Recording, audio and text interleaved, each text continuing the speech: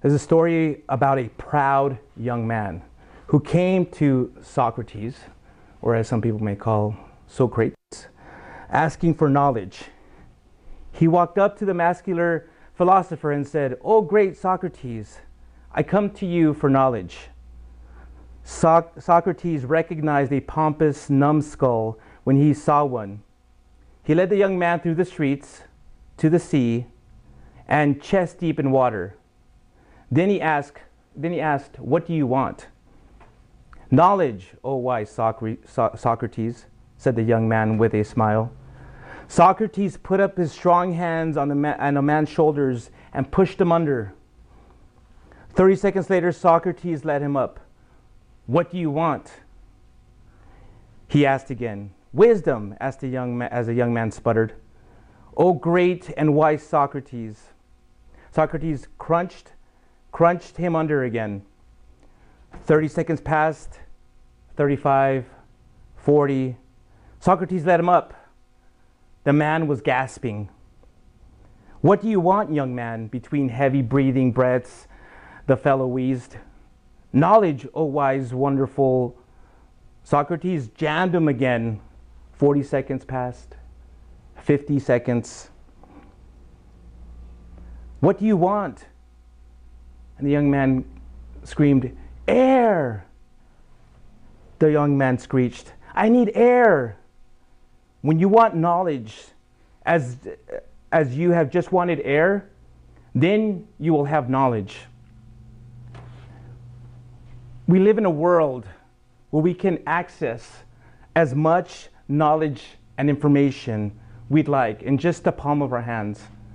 With just our fingertips, we can access information from around the world in seconds. It's available to us. And I admit that it has benefits. I think all of us have, in one way or another, benefit to it. I can get studies from pastors and pastors and theologians from around the world. I can get them. I have easy access. I can get news from around the world. I mean, it's all there, right in the palm of my hands. But did you know that there's a special kind of knowledge, a kind of knowledge that we have access to as believers, that we have access to, that we can't get, that isn't anything that we can learn from TV, textbooks, or even the entire internet? Well, that's what I'm going to do this morning. This morning's message, I've titled it, "The Source of True Wisdom," because our text this morning will show us where true wisdom comes from and how we can obtain this kind of wisdom. With the words Paul wrote in 1 Corinthians chapter 2, I hope to show you that the source of true wisdom comes from God, and that it can only be obtained by accepting the gospel message of Jesus Christ. So like I normally do before I get into the reading, let's open up with a word of prayer. Lord Heavenly Father, we come before you right now with just love and adoration and humbleness. Lord, because it's morning like this that you show us, that you show me, Lord, that this is all about you, Lord. That we must be faithful with what you've given us, what you have for us, Lord. And we understand these things because you have given us that wisdom. You have given us that knowledge, Lord. And so now as we open up your word, I just pray that we'll be able to learn more from you. Our ears will be opened and our hearts will totally receive everything that you have to say to us, Lord. Whether it's a person listening online or whether it's someone here. Lord, this message was prepared for a reason, Lord, and I trust in that and we believe in that. And so now, again, as we open up your word, speak to us. I want to glorify you. I want to learn from you. I want to gain wisdom and knowledge. Fill us with your spirit. Fill this room with your love. Amen. All right, as I said, we're going to be in 2 Corinthians chapter 2. 2 Corinthians chapter 2. I'm sorry. Let me repeat that. 1 Corinthians chapter 2. 1 Corinthians chapter 2. That's where we'll be. And just as a quick review, there, I know we skipped a week because last week was Easter. We had a special service then. And now as we continue with chapter 2, Paul was writing this letter to the church, to the Christian church in Corinth, and there's been a lot of problems. There's been a lot of, he's addressing a lot of issues, problems that have happened, that have occurred there. And one of the first ones he addresses is divisions in the church. The church had broken up into factions. Some were following one person, some were following him, other people were following Cephas, other people were following Apollos. There was just factions, divisions, cliques. And so he's addressing this. So now here in the beginning of chapter 2, he's finishing up his thoughts on that subject, on that issue. And so that's what we're looking at here at the beginning. So I want you to keep that in mind as we read the beginning of this chapter. So here we are, 1 Corinthians chapter 2. 1 Corinthians chapter 2. Paul writes in verse 1, "When I came to you, brothers and sisters, announcing the mystery of God to you, I did not come with brilliance of speech or wisdom. I decided to know nothing among you except Jesus Christ and Him crucified. I came to you in weakness, in fear, and in much trembling. My speech and my preaching were not with persuasive words of wisdom, but with a demonstration of the Spirit's power, so that your faith might not be based on human wisdom, but on God's power." In these first 5 verses of chapter 2, Paul takes the Christians at Corinth down memory lane. He's reminding them of a few things. He's reminding them of the time he first met them and they first met him. And he does this for 3 main reasons. First of all, he reminds them of who he was when he announced the mystery of God to them. In Acts chapter 18, we're told about the story of Paul's arrival at Corinth. And there, when he got there, he met a couple named Aquila and Priscilla, who were tent makers like him. And that for over a year and a half, he supported himself. He made a living making tents, while at the same time ministering to them and getting to know the community. So here he reminds them that he was no one impressive. He wasn't a big shot. He wasn't this guy that just rolled into town and say in a limousine and just say, or in a gold carriage and said, "Hey, look at me, I'm here, someone important." He was just no one impressive. Or he wasn't someone speaking or seeking the spotlight. He was just a guy. He was just a guy who shared the mystery of God plainly and simply while working hard and serving the people of Corinth in any way he could. Now, the second thing he does here is he reminds them of the unity they had when they accepted the message he preached. Paul tells them in verse 2 that while he was with them, he decided to forget everything he knew. He decided to forget all his education, all his wisdom, human wisdom that he had attained. And he decided to forget everything about that and knew and wanted to know nothing but Jesus Christ and Him crucified. So you see, although he was an educated man and he could debate with the best of them, he chose not to use those skills to make an impression on them. He did this because he wanted to focus. He wanted them to focus. He wanted the Christians at Corinth to focus on the message and not on the messenger. And as they began to accept the message, as they began to accept the good news of Jesus Christ, they started to become united. They started to grow together as a community. They started to share things. And we see examples of this in the early chapters of Acts. They were just united, not under Paul, but just under the message. But somewhere along the way, they had forgotten that and began to divide themselves into cliques, loyal to him, loyal to Apollos, loyal to to Peter. So here now he's reminding them of the central focus of the message he taught, so that once again they can come together. So once again they can unite, they can become unified. Not under all these men, not under himself, but under Christ. And the third thing he does here is that he reminds them of how God's power had been revealed through the gospel message. In verse 3, Paul underlines his sense of personal inadequacy while he was among them.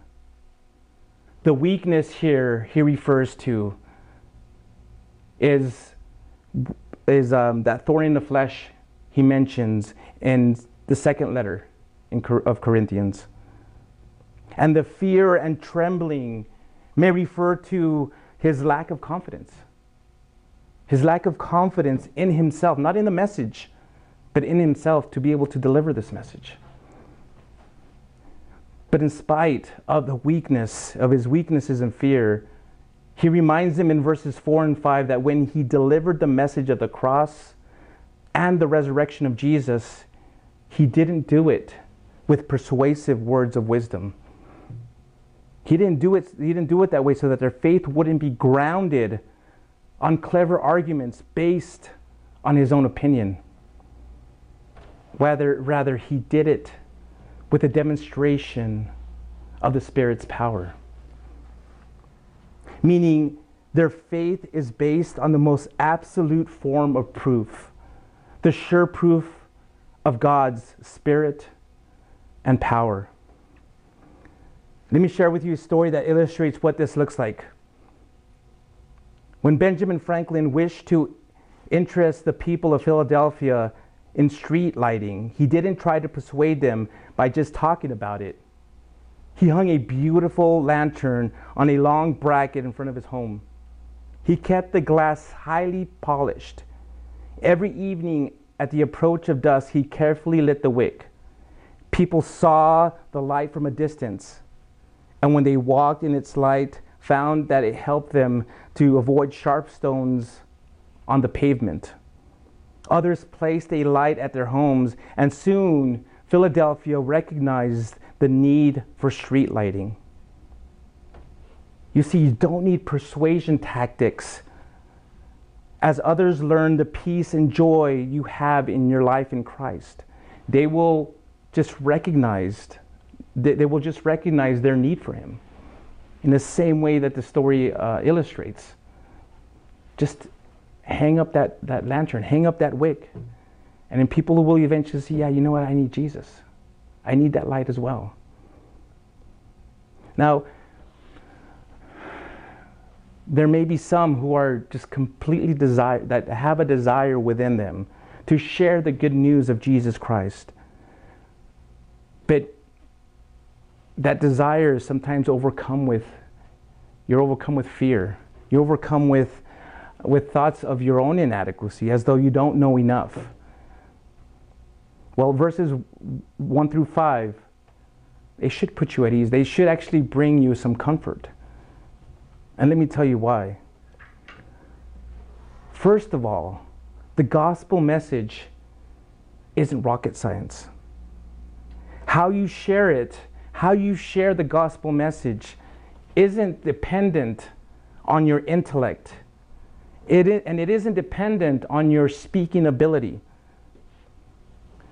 You see, motivational and persuasive words alone will not convince someone to believe in Jesus. Neither will a PhD in theology or even being a biblical expert. That's not going to convince someone to believe in Jesus. Sharing what Jesus Christ did for you and that he could do it for others is the best way to share the gospel message. I've known many people that have come to know Jesus through someone else's verbal testimony or just by the way they conduct themselves. Someone once said, live in such a way that those who know you, live in such a way that those who know you but don't know God will come to know God because they know you. Secondly, the message isn't about you. It's about Jesus Christ and Him crucified. When the emphasis of the message is the cross of Jesus Christ and His resurrection, the focus of attention will not be on you, but on Jesus.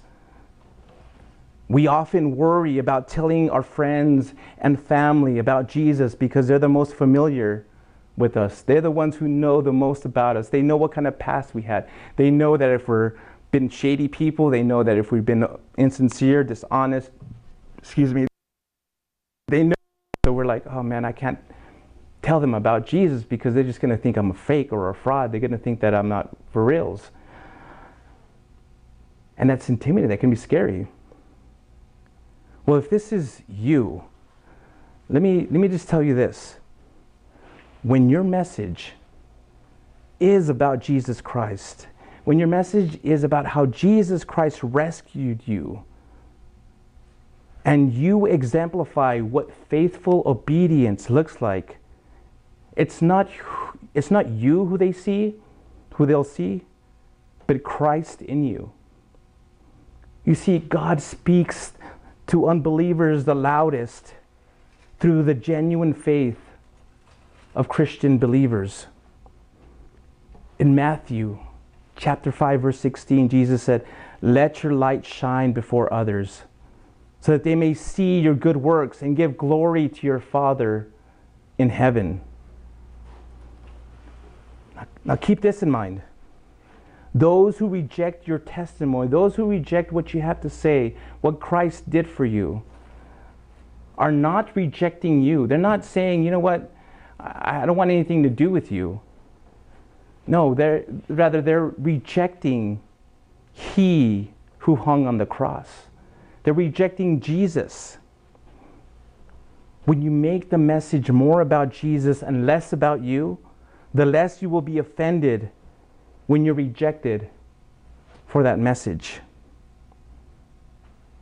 And thirdly, you're not the author and creator or sustainer of a person's faith. God is. People believe and place their faith in Jesus Christ when God demonstrates His power through His Word. The Bible says in Romans 10:17, faith comes from what is heard, and what is heard comes through the message about Christ. Throughout the Gospels, there are many examples of people hearing and seeing everything that Jesus did, yet they never believed He was the Messiah. Why? Why didn't some of these people believe, even though Jesus did these miracles, even though Jesus did all these wonderful things and taught the truth and wasn't able to be ever stumped? Why didn't they believe? Because of the stubbornness of their heart. And that's what we see today. Many people know about Jesus, but they don't believe because it's not convenient for them. Either there's some reason, one reason or another, that's probably one of them, but it's just not convenient for them. Or, they've got other things they got to take care of first. They don't want to believe because of stubbornness. No, I'm not going to do it. They're like a rock there on the ground. And they don't want to believe because they just don't want to. So quoting from Isaiah chapter 6, Jesus said this about them in Matthew 13, 15. For the people's heart has grown callous. Their ears are hard of hearing, and they have shut their eyes. Otherwise they might see with their eyes and hear with their ears and understand with their hearts and turn back, and I will heal them.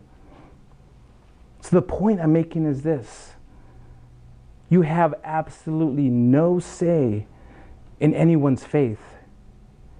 a person will come to faith when they hear the message, when they accept it, when they receive it, when they repent of their sins, and when they finally just say, okay, I understand, I get it. And thereafter, it is God who increases their faith. It is God who just makes that faith grow. Now in the next section we'll be covering, Paul clarifies the beneficial wisdom that must be compatible with the truths of Christianity. He develops this point by contrasting two pairs of people, Christians versus non-Christians, which we will be covering this week in this chapter and the rest of this chapter, and spiritual Christians versus worldly Christians, which we'll cover next week in chapter 3. So let's pick up in verse 6 here. Verse 6. 1 Corinthians chapter 2, verse 6. We do, however, speak of a wisdom among the mature, but not a wisdom of this age, or the rulers of this age, who are coming to nothing. On the contrary, we speak God's hidden wisdom in a mystery, a wisdom God predestined before the ages for our glory. None of the rulers of this age knew this wisdom, because if they had known it, they would not have crucified the Lord of glory. But it is written, what no eye has seen, no ear has heard, and no human heart has conceived, God has prepared these things for those who love him. Now God has revealed these things to us by his Spirit, since the Spirit searches everything, even the depths of God. While there is a type of foolishness, there is a foolishness to the gospel, and I spoke on that the past couple weeks, actually when we covered 1 Corinthians chapter 1. There is also a wisdom that the Corinthians must understand in order to overcome the decisiveness that he has heard about, that he knows about. In these verses, Paul introduces the theme of this wisdom and its acceptance by believers and the rejection by unbelievers. Paul begins by clarifying any possible misunderstanding that God had no wisdom by writing, we do, however, speak of a wisdom among the mature. Now here, more than likely, he's referring to those who believe in Jesus as opposed to those who don't, carnal unbelievers. This kind of wisdom, he says, is not a wisdom of this age or the rulers of this age who are coming to nothing. Paul here is speaking of the religious and the political leaders of the day. He could also be referring to the demonic powers behind the opposition of the gospel. The wisdom these mature Christians have, he explains in verse 7, is God's secret and hidden wisdom, which he planned for our ultimate glory before the world began. Now, imagine that for a second. Now think about that. There is a secret and hidden wisdom. If you or anybody was aware of that, wouldn't you want to know what it is? Wouldn't you want to know everything about it? Wouldn't you want that secret to be revealed to you? Wouldn't you want to know what it is? Well, he does. He reveals it. He shows you what it is. That secret and hidden wisdom is the gospel of Jesus Christ. The concept of a crucified Messiah was not clearly understood in the Old Testament times, and it was still not grasped in Paul's time. They still didn't understand it even to that day by those who rejected Jesus. And I think we see that today too. People want to gain so much wisdom and understanding. They want to be one with God. They want to commune with God. They want to have these spiritual experiences, but they want to do it without having nothing to do with Jesus. Without having nothing to do with being forgiven of their sins, repenting of their sins, by accepting and believing in the resurrection. They just don't want they want other experience. They want to experience that. They want to have this wisdom, but they just don't want to do it the way God has ordained it, the way God wants to reveal it to them. How did God reveal this hidden wisdom? Well, he tells us in verse 10, now God has revealed these things to us by the Spirit.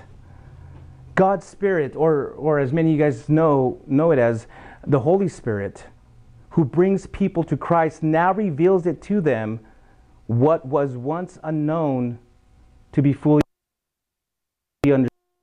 God's Spirit or Holy Spirit, who brings people to Christ, now reveals to them what was once unknown to be fully understood. And then he tells us the reason God revealed this wisdom: for our glory. So in other words, God revealed the gospel message so that we may be saved and enjoy eternity with him, so that we may enjoy just being eternally with him in his presence. Man, just that alone, the message of being saved, it is a powerful and strong. I mean, we're going to be eternally with the Lord. We'll never be separated. We're just going to be with him forever, experiencing his love forever. Paul makes it clear in this passage that there are two kinds of people: those who have been given God's wisdom and those who have the wisdom of the world. Here's how you can tell the difference between the two. Those who have been given the wisdom of God have the Spirit and are born-again believers. Not born-again believers, born-again believers. True born-again believers understand that they're sinners, believe that Jesus Christ died on the cross for their sins, and have placed their faith and trust in him.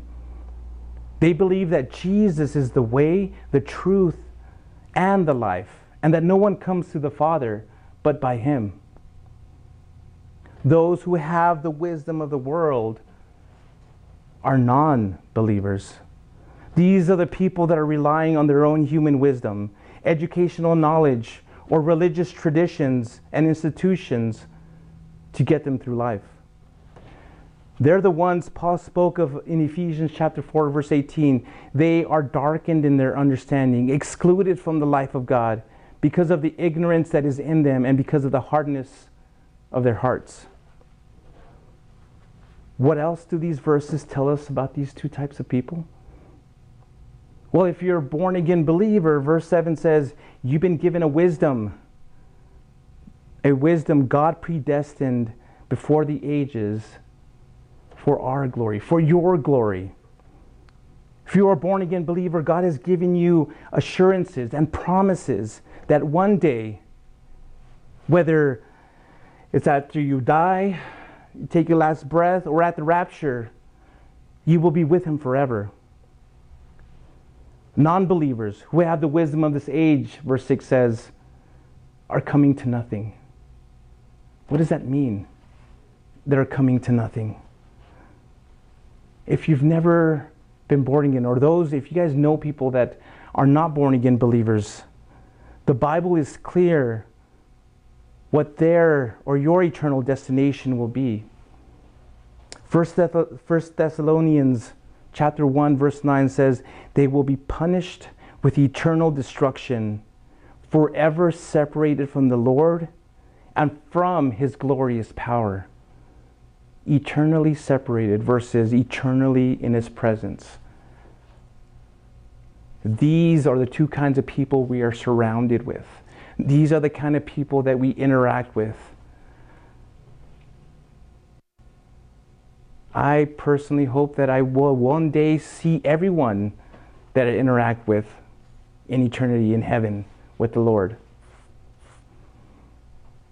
And I hope one day, if anyone's hearing this message online, that you will at that time approach me and say, yeah, I heard your messages, and man, it really blessed me. But there are also a group of people, and you may know some of them. They may be friends of yours. They may be family members of yours that don't want anything to do with Christ. That are completely they're unbelievers. They don't believe. They say they're a Christian just because it sounds good, because maybe they're Americans and they think they go hand in hand, but there's no real genuine faith. And then for these unbelievers, these are the ones, again, that are going to be eternally separated from God. That's something I can't even imagine what that would be like. So now that Paul distinguishes believers and non-believers, he explains how this wisdom is revealed and how it's obtained. So let's finish up. Let's pick up in verse 10 and read the rest of this chapter. Verse 10. I know we read verse 10 already, but we're going to read it once more. Now God has revealed these things to us by the Spirit, since the Spirit searches everything, even the depths of God. For who knows a person's thoughts except his spirit within him? In the same way, no one knows the thoughts of God except the Spirit of God. Now we have not received the spirit of the world, but the Spirit who comes from God, so that we may understand what is given freely, what has been freely given to us by God. We also speak these things not in words taught to us by human wisdom, but in those taught by the Spirit, explaining spiritual things to spiritual people. But the person without the Spirit does not receive what comes from God's Spirit, because it's foolishness to him. He is not able to understand, since it is evaluated spiritually. The spiritual person, however, can evaluate everything, and yet he himself cannot be evaluated by anyone. For who has known the Lord's mind, that he may instruct him? But we have the mind of Christ. Once again, a very powerful passage here, because it helps us understand. It may help you understand where you are with your walk. Do you understand spiritual things? Do you want to understand spiritual things? Do you want to understand God? Do you want to grow closer and grow and just mature as a Christian? Do you want to have fellowship with him? But it's not clicking. You don't understand it. Well, here this passage will break it down, explains what's going on here. In verses 6 through 10, Paul told us about God's wisdom and why it's accepted by believers and rejected by non-believers. In these verses we read, he elaborates those responses by contrasting those who have the Spirit and those who do not. First, he tells us who the Spirit is, what God's Spirit does, and why he gives us his Spirit. In verses 11 and 12, he says that the Spirit is God's Spirit who knows the thoughts of God. He says that the Spirit comes from God. And he also says in the end of verse 12 that he gives us the Spirit so that we may understand what has been freely given to us by God. The next thing Paul does is explain how God's Spirit teaches us wisdom. Not in words taught to us by human wisdom, but in those taught by the Spirit, explaining spiritual things to spiritual people. Every time we hear or read the Word of God, the Holy Spirit explains the truth of its meaning. If the Holy Spirit is truly working in your life, God's Spirit will speak to you, will teach you these things, will explain these things to you, and come out of reading God's Word and be like, this doesn't mean anything. I don't get it. It's meaningless to me. No, you will receive it. You will understand it. You will be like, man, this is powerful. Even the simple words like John 3:16, for God so loved the world that he gave his only begotten Son. That whole sentence, that whole phrase, it ought to be mind-blowing. And you can do a whole teaching just on that passage alone. You can spend hours on that alone, and it can totally blow your mind. The same Spirit who teaches and explains God's word also lives in the spiritual person and helps them to understand it, helps you to understand it. So it works like this. The Holy Spirit God sends down the Holy Spirit. We receive it. It speaks to the Spirit that's already living in us. And then it flows out. And then the Spirit works through us to speak to others and to be able to share with others as that light shines in our lives. You see, this kind of wisdom, this kind of knowledge that we receive from God by human wisdom,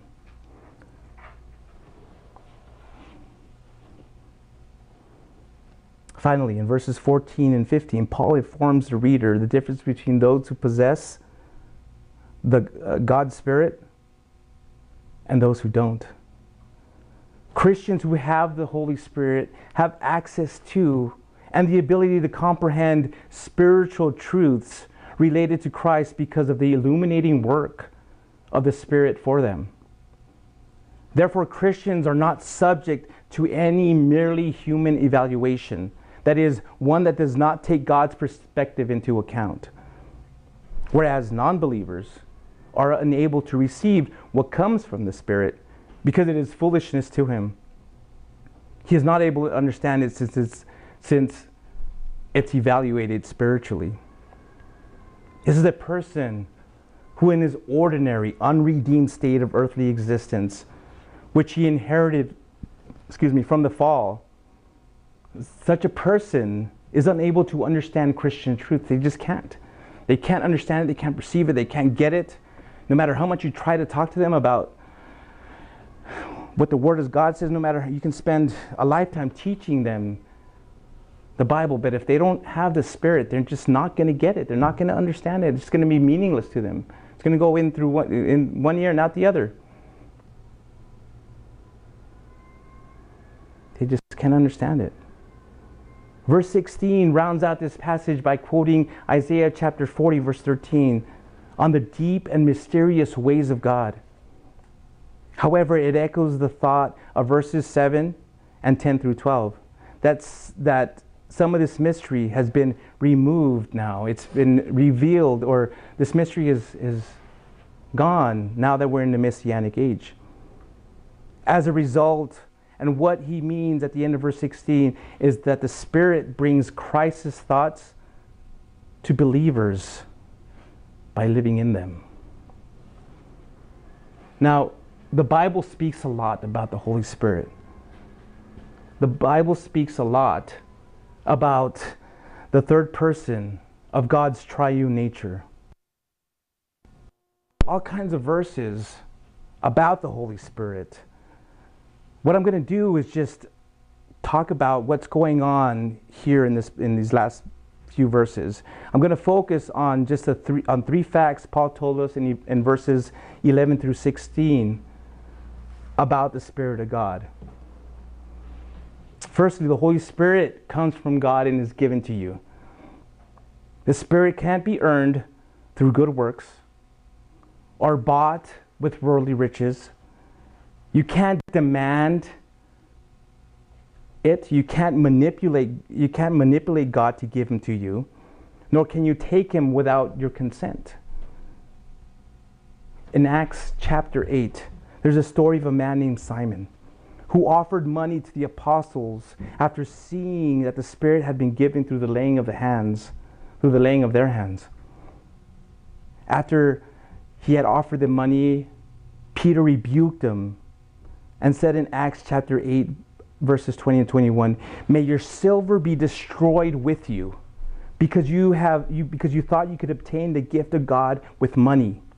You have no part or share in this matter, because your heart is not right with God or before God." The truth is, God freely gives his Spirit to those who wholeheartedly place their faith and trust in Jesus Christ. When you become a born-again believer, he gives you his Spirit. at Pentecost, after Peter had given his first sermon, he tells those listening to him, and after he gives a sermon, and they're like, we understand what you're saying. What do we do now? What are we supposed to do? In Acts chapter 2, verse 38, this is how Peter responds. He says, repent and be baptized, each of you, in the name of Jesus Christ for the forgiveness of your sins, and you will receive the gift of the Holy Spirit. And in Ezekiel, in the Old Testament, Ezekiel chapter 36, verses 26 and 27, God said this through the prophet Ezekiel, I will give you a spirit within you. I will remove the heart of stone and give you a heart of flesh. I will place my spirit within you and cause you to follow my statutes and carefully observe my ordinances. So you see, he's ready just to give you his spirit. He's ready just to hand you and just to give you his spirit. And all you've got to do is just accept it. All you've got to do is just receive it. All you have to do is open the door to your heart to Jesus. You just have to surrender your life to the Lord. Stop fighting him. Start arguing with him. Start saying, no, Lord, there's too much for me to accomplish. There's too much for me to do. I need to live my life first. No. I'm telling you now that God will never reveal truth to you. God will never reveal. It's going to be difficult. You need to just completely surrender your life to the Lord and allow him to change your heart from within. When you allow Jesus to come into your life, into your heart, to live there, he's going to change you from the inside out. You're going to start seeing things in a different way. Secondly, the Holy Spirit teaches you wisdom from God. This passage teaches us that God's Spirit explains spiritual things to spiritual people. The Holy Spirit who dwells within us searches the depths of God and longs to reveal his ways, the ways of our Heavenly Father. He longs to teach what it is to be a lover of God in a world set in opposition to the ways of God. He longs to reveal to us the wisdom of God's plans and shows us the folly that comes with living for the world. As God begins to reveal himself to you and the deep truths, and another word for that, God's inscrutable ways, you will be absolutely amazed, and your understanding about everything will radically change. It will just it's just going to blow you away. J.I. Packer said this, not until we become humble and teachable, standing in awe of God's holiness and sovereignty, acknowledging our own littleness, distrusting our own thoughts, and willing to have our minds turned upside down, can divine wisdom be ours. And thirdly, the Holy Spirit gives you the ability to have a correct perspective about yourself, about others, and about the world around you. One of the marks of maturity is discernment. That's the ability to penetrate beneath the surface of life and see things as they truly are. The maturing Christian grows in his spiritual discernment and develops the ability, with the Spirit's help, to understand more and more the will and the mind of God. Unsaved people, however, walk by sight and are spiritually blind. They don't understand the Christian or understand what the Christian life is all about because they live in two completely different worlds. But the Christian can understand the unsaved person and their perspective. He can see their perspective and see why they do things a certain way, because they know what it's like to be spiritually blind. The general message here, Paul is making in 1 Corinthians chapter 2, is that the source of true wisdom comes from God himself. He himself, Paul, exemplified this kind of wisdom by presenting the gospel message simply and plainly when he first met them. He explained how this divine wisdom is what distinguishes the believers from the non-believers by revealing what is unknown to become fully understood. And he demonstrated how the Holy Spirit teaches others and explains this divine wisdom so that we may have a correct understanding or correct perspective about us, others, and the world around us. So you see, this wisdom can't be attained by just getting all the information on the internet. It can't be attained by reading textbooks. You can memorize the entire Bible and still not know who God really is. The only way to really know, the only way to really receive and obtain this kind of wisdom is by opening your heart to Him, by being born again, by just surrendering your life to Jesus. I mean, I would rather have the wisdom of God, even if it's the size of a grain of salt, than to have all the knowledge in the world and to memorize all the encyclopedias, to memorize all of Wikipedia. Because His wisdom is grand. His wisdom is above all else. No mind has known, no ear has heard, no eye has seen just how great God is. But if you are willing, if you are open to it, God can reveal His truth. God can give you His wisdom. And as I said, it's just going to blow you away. So much the Lord wants to show you. And He wants to do through you, in you and through you. How much of that will you allow Him to? It's wisdom. Wisdom that comes from above. We're going to be celebrating communion this morning, but before we do, I want to just take a quick moment to invite anybody that's listening or watching, and just to invite anyone that wants to receive God's wisdom that they have access to it. If that's you, if you've heard this message and you're like, I want to receive it. I want to get it. I want to accept it. And if that's you and you want to be born again and receive the Holy Spirit, then in the quietness of your heart, wherever you're at, just bow your head, close your eyes, and with a sincere heart, just pray this. Just pray the simple prayer. Lord God, I know that I'm a sinner. And I come before the cross and repent of my sins. I believe Jesus Christ died on the cross for my sins. And I believe that He has forgiven me of my sins. I accept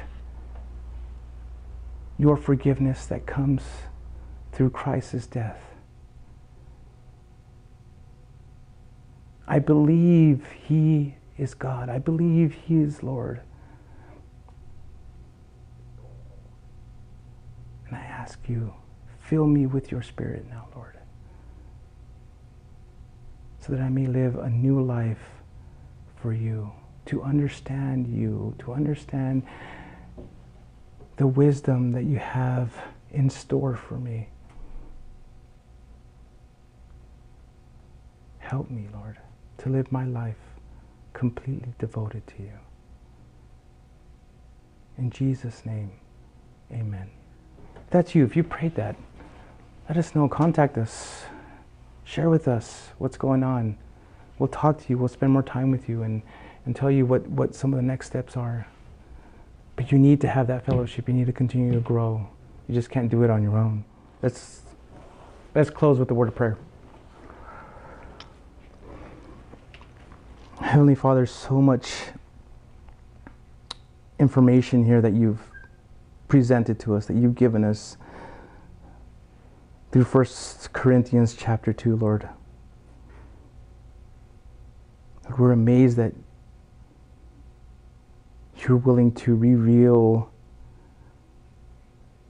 your love and just your wisdom, your infinite wisdom to us through your Son, Jesus Christ, who died on the cross for our sins. Lord, we pray for our friends and family members who don't know you, that they will come to the saving knowledge of your Son, that they will experience the joy that we have, so they will experience and have the wisdom that we have. Lord, thank you for what you've done, all that you've given us freely. It's not anything we've earned. It's not anything that we can buy. You've just given us freely, given it to us freely by just believing in your Son. So we thank you, Lord, and we just pray that you will continue to reveal your truths, your wisdom to us. Bless this next time, Lord, as we get together and just talk a little and we uplift one another. And we also pray for all the women coming back from the retreat, the conference that we're at, Lord. Keep them safe. And may they come back also just completely on fire for you, Lord.